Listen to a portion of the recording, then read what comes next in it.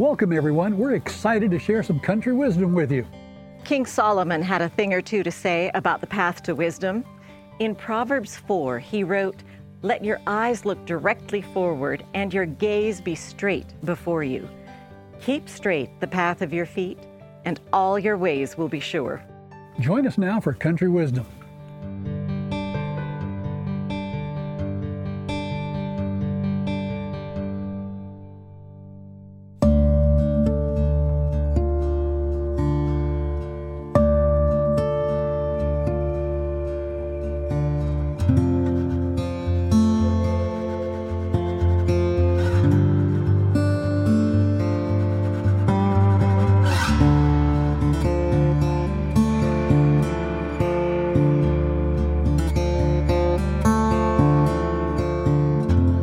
Well, we're fortunate here at the museum in Kentucky, the Creation Museum. Actually, we have Bodie Hodge. Bodie Hodge is a writer. He's a researcher, a biblical scholar. he does so many things here. Bodie, we really are glad to be able to be with you today. Yeah, it's great to be on the show with you. It's a privilege that you took time out of your schedule. Yeah. You have written how many books? Oh, somewhere between 20 and 30. There's Right. so many I've been involved in. But. Wow. Well, a couple I was hoping to focus on today, and I was pleased when you said, yeah, you'd do it, is the Tower of Babel. Or Babel. What is the correct pronunciation? Hey, you wouldn't believe it, but that's the first chapter in the book. I had to explain how do you pronounce it. And, Webster allows us to say it either way.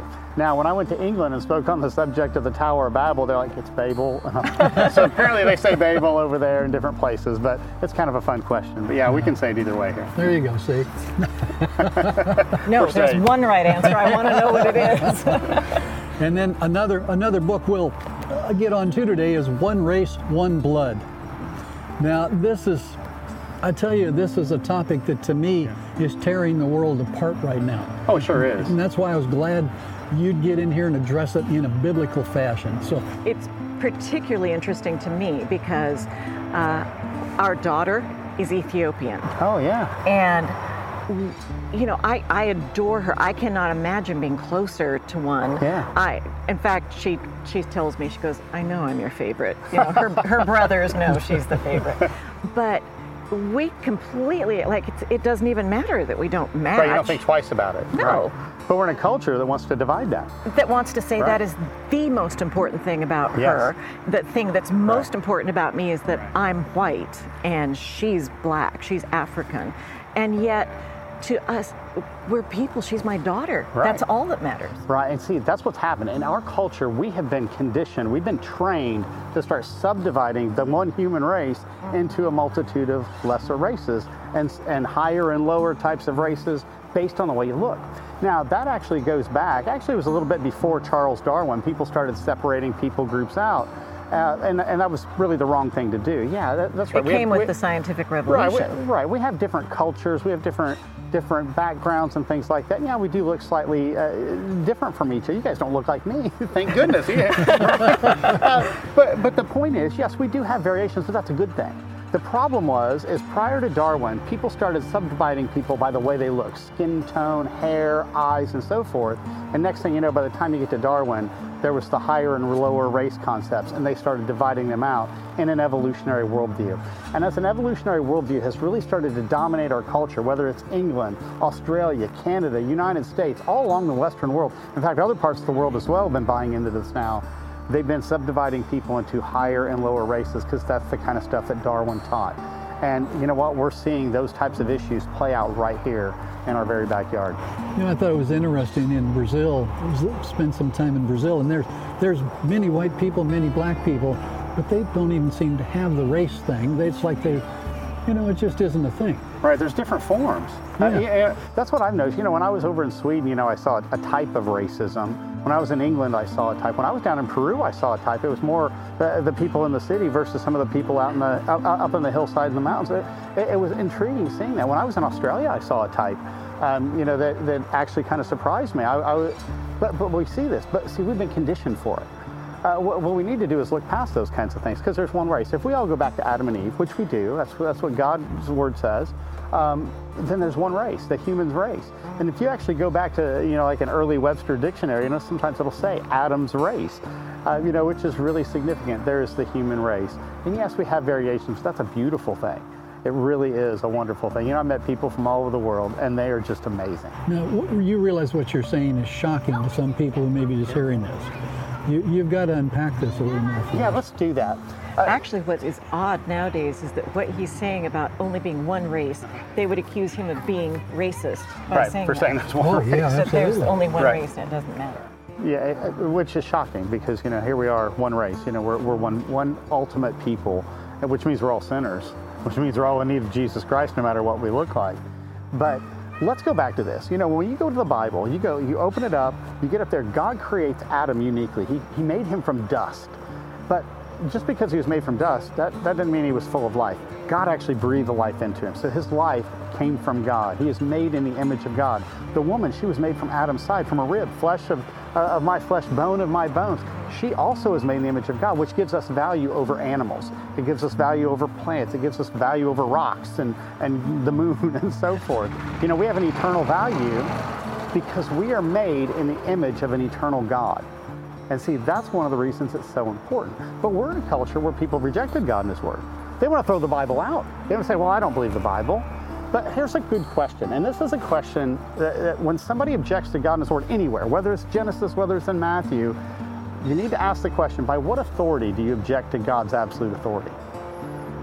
You realize they're stuck in a problem right there, because it has to be a lesser authority, because God is the greatest authority on every matter. What responses do you get when you ask that question? Usually I get deer in the headlights. I get people go, oh, well, I never really thought of that. But that's what it is. Logically, that's called a faulty appeal to authority, or a false authority fallacy. You're appealing to man to be superseding God. So think about that. When you object to God, who do you appeal to? You appeal to yourself or because someone you've made else. yourself God. Right, and that's what You're it is. the ultimate authority. Right, you're elevating yourself to a godlike position. That's actually the religion of humanism. So that's what this comes down to. It is a battle over God and his word versus man and man's word, the religion of humanism. And God's always right. I just want people to know that. So I guess the question is, it started out just fine in the Garden of Eden. How did it fall apart? Yeah, well, God's a perfect God, and he made everything perfect. And that's what we expected from a perfect God, was a perfect creation. Deuteronomy 32:4 says every work of God is perfect. And that's what we got, was a perfect creation. At the end of the creation week, God created everything in 6 days, rested on the seventh. This isn't a problem for an all-powerful God to create everything in 6 days, or to create man and woman. That's not a problem for him.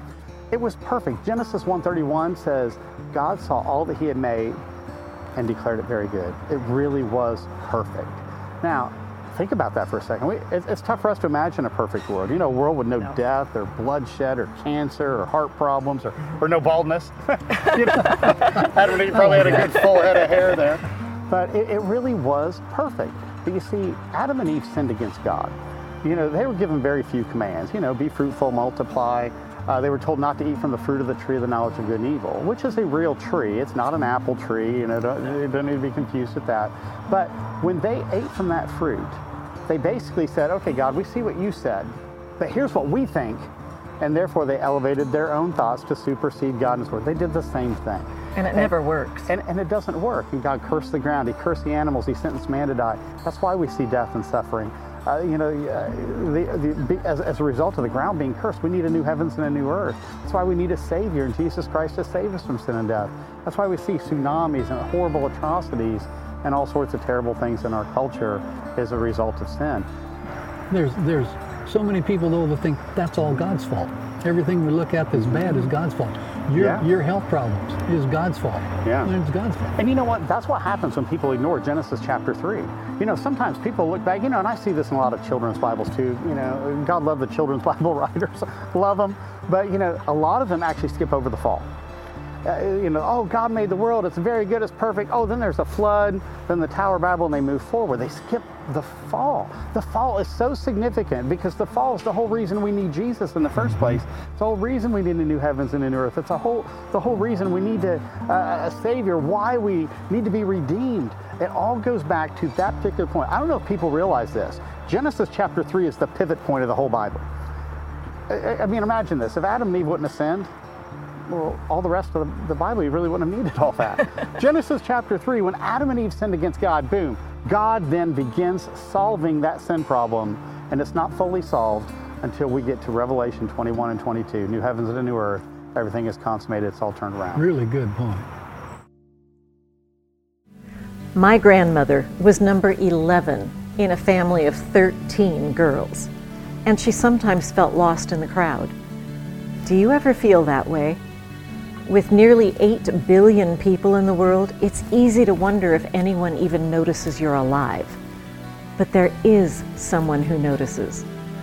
The Bible says God calls us by name. He knows you, knows your name. You're His child. If you'd like proof, go to TalkingDonkeyInternational.org and request offer number 130 for this free pamphlet, There's Not Another You.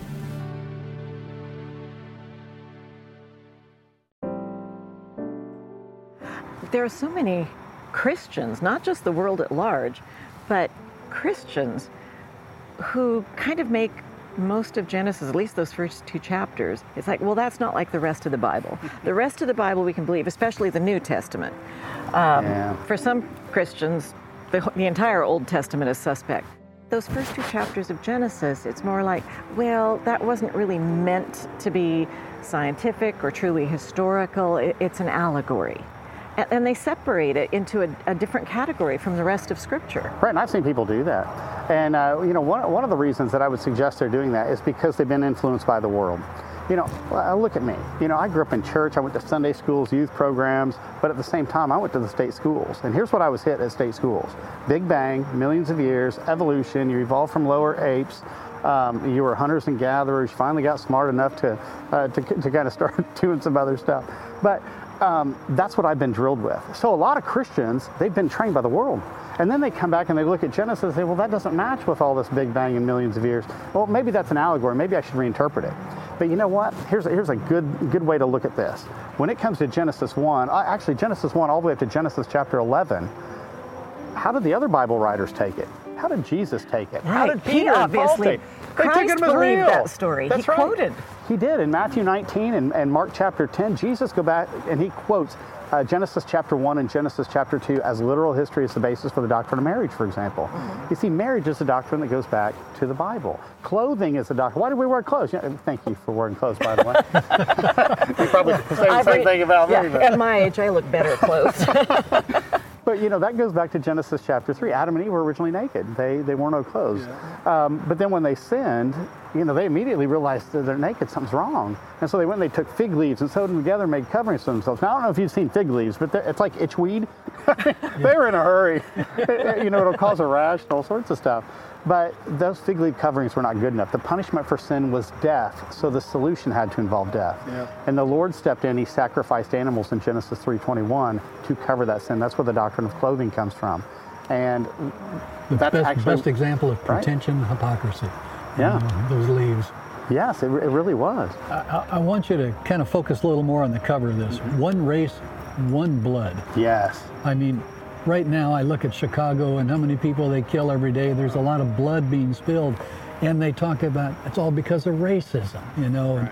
and which is one blood. It's not, right. It's my blood that's being shed out there. It's your blood. Those are our relatives. It's our family, yeah. Which people can't understand. Sinful human nature that wants to have a hierarchy and especially wants to believe that whatever level I'm at, well, it's higher than your level. Right. My uncle was a missionary, Vietnam, then the Philippines, and then Rwanda. And he said in Rwanda, even among Christian pastors, he said he was at a meeting of Christian pastors, and there was one from a particular tribe who simply flat out said, Tutsis were born to rule. And he said, Christianity isn't as old as the tribal warfares. And it's not just that area. Go to anywhere in the world, and the human tendency is to push someone down lower than me. Right, because we're sinners. Mm-hmm. And what that is a corrupted understanding of dominion. We're made in the image of a ruling God. He gave us something to rule over. He gave us the earth to rule over. But at the same time, now people now warp that because of their sinful minds. Now they want to rule over each other and do that sort of thing. You know, Terry and I have spent quite a bit of time filming in certain areas of Africa. And it's amazing, the slave trade in Africa where they're people enslaving each other. You know, it's sinful human nature. It's sinful human nature, yeah. Right. And you know, that's where we are right now, but the devil's doing a good job of dragging us down. Yeah, sadly, he really is. But, you know, that's where we need to get back to God and His Word. You know, whether it's people in Chicago, whether it's people in Africa, we need to get back to God's Word. God's Word is the absolute authority. When people start to understand we're all one race, we all go back to Adam and Eve, we're all related, all of a sudden you start looking at people different. This is a family reunion right here. You know, but sometimes I've had people say, but why do we look so different? You know, some people look, you know, darker skin. Some people have different eyes and so forth. You know, some people have lighter skin if you go to places like Norway and Sweden and so forth. And they say, why do we see this variation? Well, the Tower of Babel is actually significant for that. The Tower of Babel, just big picture, you have creation, you have the fall, then you have the flood. Only 8 people survived the flood. They come off the ark. The Lord says, be fruitful, multiply, fill the earth. But Noah's descendants came together and built a city and tower, so let's not be scattered. And so here they are. They felt safer all being together, even though that's not what God had wanted. Yeah, they felt like that. They're actually trying to defy God's command. Was God going to let them get away with that? Not at all. So He came down, He confused their language. Now, notice He kept the marriage contracts together. The husband and wife still spoke the same language. He didn't split apart the marriage. No, He took those different family groups and they split to different parts of the world. Some went farther than the Middle East, some were still closer to the Middle East and so forth. But what that did is that split apart the gene pool. For example, if me and my wife, if somebody took us and just put us somewhere in the part of the world, and all of a sudden all of our descendants, guess what? They would all look kind of like us because that's our gene pool, right? So that's what happened. That got split apart. People who ended up in Africa took genes for darker skin. People went to Europe, took genes for lighter skin. People went to the Orient, took genes for the almond-shaped eye. But you know what? We're all humans. Those are just variations. That's just split apart in the gene pool. Bodie, could you maybe even unpack it a little more for those who may not, you know, we have folks who've never studied the Bible, never read anything. Could you back up just a tad? Yeah, let's do that. Let's talk a little bit more specifically about the Tower of Babel and its repercussions. In fact, let's answer a famous question that leads up to that. You know, I've had people say, well, where did Cain get his wife? You know, Cain, Abel, and Seth. And they said, well, where's all these girls they married? Well, Genesis 5:4, if you get to Genesis chapter 5, it points out Adam and Eve had other sons and daughters. Mm-hmm. So there were boys and girls. And I imagine that they were quite fertile. Yeah, they probably were because their bodies were perfect. Right. They probably didn't have the genetic defects. You know, I've got some friends who can't have babies, you know, and it breaks my heart, breaks their hearts in many respects too. But that's due to sin and the curse and mutations that have happened. The gene pool at the beginning was perfect. Yeah, it really was. Now, originally brothers and sisters could marry. That was okay. If you look back, Abraham married his half-sister Sarah. Moses' father actually married his aunt Jochebed. And after Sarah died, he married Keturah, I believe, his niece. Yeah. And so you have all these, close intermarriages. It wasn't until Leviticus chapter 18, Moses presenting the law, God said no more close intermarriage. Okay, so that all of a sudden... Because our genes were breaking down enough that was going to start, or had started causing problems. Right, and it makes a lot of sense. Like right now, you know, if I were to marry one of my 2 sisters, they're beautiful, by the way, but that ain't happening. You got that on camera, right? But I could have the same genetic defects that she did because we got the same ones from mom and dad. And of course, if we had children, then it could show in the offspring. So it makes sense why we wouldn't want to do that to our children. So, you know, God said, hey, let's not do that any longer. But before that, it was okay. So brothers and sisters could originally marry. Now, lead that up to the time of the flood. Okay, only 8 people survived the flood. You know, you got 3 couples there, and they're brothers, right? You know, when you think about that. So all of them are also interrelated, and all their children and grandchildren are all closely interrelated. And then we get to the events at the Tower of Babel, where everyone starts to get split apart.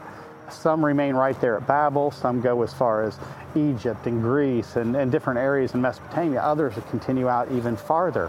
Those are where those early civilizations came from. We oftentimes think early civilizations, you think of Samaria or Mesopotamia. You think of the Indus Valley. You think of Egypt or Greece. Those are those areas in proximity not too far from where the Tower of Babel was. It makes sense why those were the early civilizations. But those are all different related people speaking different languages now, but still interacting with each other. Others went farther. You know, some went all the way out to the Orient. Now, what's interesting, in Genesis chapter 10, it gives a breakdown of all these different family groups that have a new language. Now, I don't know if you're like me, you've been in a Bible study and you see what's coming, and you're like, please don't call on me to read that chapter that's got all those names. Of course, it ends up, you're like, oh, how do I even pronounce these? Well, Genesis 10 is like that. It's got some pretty odd names in there. But you look at those names, and a lot of times we have no idea what those names are. I look at those names different now that I've studied the subject and researched these people. Those names are found all over the world. It's absolutely amazing, and sometimes you don't realize that. I love the etymology of words. Right. Well, one of Noah's great-grandsons' name was Ashkenaz. Okay, Ashkenaz actually moved up just north of the Black Sea. The old name for the Black Sea was the Ashken Sea. So you see a reflection of that name. Well, he moved on up to Central Europe, and he founded the Germanic peoples. That included the English, the Dutch, the Scandinavians, and all that. Well, actually, that word Scandinavian, where does that word come from? Scandinavia is a variation of Ashkenaz. So is the name Saxon. That's where the name Saxon comes from. We say Anglos and Saxons and so forth. So you still see a reflection of that name. Every time you see Egypt in the Old Testament, the name behind that is Mitzrayim. That's actually one of Noah's grandsons. It's just calls it, Egypt is called by Noah's grandson. Canaan, the land of Canaan. Canaan is one of Noah's grandsons. Mm-hmm. We don't sometimes put that together, but these are actual people that have become names of places. We find that in places all over the world, and I document a lot of that in that book, The Tower of Babel. It really is fascinating. So here we are in planet Earth in a time when everything seemed like it's tearing apart, especially in the United States and certain other locales because of race. Mm-hmm. Where does this go? And what should a Christian response to it be? Well, I think we still need to deal with it head on. I mean, Christianity has the answer. Go back to the Bible, there's one race. That solves it right there. It's that easy. But a lot of people don't realize that. And I would suggest one of the main reasons is because they've been taught and conditioned by the world to believe a false worldview. So we have to deal with it at a worldview issue. I understand that a lot of my friends and colleagues, even in the science realm, they've bought into the world's ideas on this. But sometimes I need to go back and say, hold on a second here. Scientifically, there's one race. They've been able to map the human genome, and guess what? Even the secular researchers out here go, wow, there's only one race. That kind of surprised them when that actually occurred. So, when you look at the science actually is a good confirmation of the scripture. It's just a lot of people don't realize that because, like I said, it's a worldview issue. People have bought into this secular humanistic worldview, believing that there are higher and lower races because they've been drilled with an evolutionary worldview. I don't know if I won't mention his name, but a very revered Christian founder and leader, I came across something that he had written about how it didn't really matter whether God created in, literal 6 days or whether it was 6 eons, millions of years, God can do anything. He goes, it doesn't affect your relationship with God, which way you believe. But I think it does reflect your relationship to God, whether you believe in what he said in Genesis or whether you buy into the millions of years. It's kind of just an accident. Yeah, it makes their testimony very inconsistent, doesn't it? When they're saying, oh, well, you got to follow Christ up here. Oh, but don't believe this part of the Bible. You got to reinterpret it. What it is a lot of Christians, and I say this with a kindness because I kind of did this a little bit when I was in college. Christians are taking what they read in the Bible and they're coming over to the world's ideas and trying to mix it. They're trying to put two different religions and they don't mix. So something has to give. And usually what happens, Christians start giving up the Bible. Maybe day doesn't mean a day. Maybe the evenings and mornings are, maybe Adam and Eve didn't exist. Those are the kind of things that people start doing. They start throwing out the Bible. They shouldn't do it that way. The Bible should be the absolute authority. So I actually struggle with that because I didn't know. I'm like, well, did God create in 6 days? Here I was in science fields, and I'm being taught and drilled with Big Bang and millions of years, and I didn't know how to deal with some of that. So I actually toyed with that idea, trying to mix the two. And I remember, reading, this was from a Christian guy who believed in Big Bang and millions of years. And I read his book right next to the Bible. And every time he mentioned Genesis or creation I went back and read it. The whole thing in context. I read Genesis chapter 1 probably hundreds of times as a result of just going through this one book. And when I got to the end, I remember shutting his book and I said, if this is the best Christianity has, do I want to be a Christian? I remember thinking that. Ooh. Okay? And then I sat it down. I remember looking at the Bible, just sitting there. And you know what? God's never wrong. So God is right. This guy's wrong. But that was tough for me because I struggle with that issue. See, God is the one who's always right. God is always right. And if we have an idea that doesn't match, guess who's gone off course? That's right. And you know what? That was tough for someone like me because I had to go, okay, I got to stop believing this. I got to stop believing. I got to get back to God and His Word. And you know what? There is some academic pride in there, and it's a struggle. You got to humble yourself and say, okay, Lord, you're the one that's right. But you know what? Once you get in that habit of going, God, you're always right, guess what? I can read something in the Bible, go, oh, hold on a second. Okay, I see what you're saying, God. I got this wrong. But God, it's not just a matter of you either believe in science or you just go on blind faith that what God said is right. Because He gives us plenty of evidence that what He says is right. Yeah, and see, a lot of people don't understand this. They don't realize that science is actually an incredible confirmation of the Bible. A lot of times people want to take science and they say, oh, well, that's the same thing as evolution, Big Bang. No, it's not. Science is observable and repeatable. It is a process. Nobody's observed or repeated the Big Bang or millions of years of evolution. Nobody's ever observed or repeated those things. That's part of a religion. See, science actually comes out of a worldview that is based on God and His Word. And sometimes people don't quite get that. Let me explain that. Let me unpack that part for you. We don't have a lot of time, so you got to unpack it quickly. Okay, let me unpack that quick. Okay, God is the one who sustains and upholds the world, and He has promised to do so in a particular way. That's what makes observable, repeatable science possible. Science actually comes out of a biblical worldview. And most fields of science were actually developed by Bible believers. Just real quickly, if you can give 1 minute counsel on people who are having trouble with this right now in their lives. Yeah, you know what? A lot of people I know have struggled with the issue of race. In fact, sometimes somebody may have been racist toward them, or sometimes they may have been racist to someone else. Sometimes they may not have realized it. But here's what I want people to gather out of that. The Lord is a forgiving God. Mm-hmm. Just repent. You know, don't be afraid to go to somebody and say, hey, you know what? I may have treated you wrong. Or if you can't find Him, you know, ask God, hey, forgive me. And let's get back to God's Word. Let's get back to the fact that there's only one race, the human race, and we're all related, and we're all stuck in this problem together, but there's a solution in Jesus Christ. Amen. Amen. Folks, there isn't a racist bone in the body of God. God didn't create us as racist. You just heard Bodie say it, you know, there's one blood, one race, one humankind. We're all one family. We need to look to Jesus Christ and pray for this earth, pray for the United States and the world of what's going on right now, because the devil is having a field day. Bodie, thank you so much. Appreciate it. You guys. I'm so glad we got a chance to sit with you. All right. My grandmother was number 11 in a family of 13 girls, and she sometimes felt lost in the crowd. Do you ever feel that way? But there is someone who notices. If you'd like proof, go to talkingdonkeyinternational.org and request offer number 130 for this free pamphlet, There's Not Another You.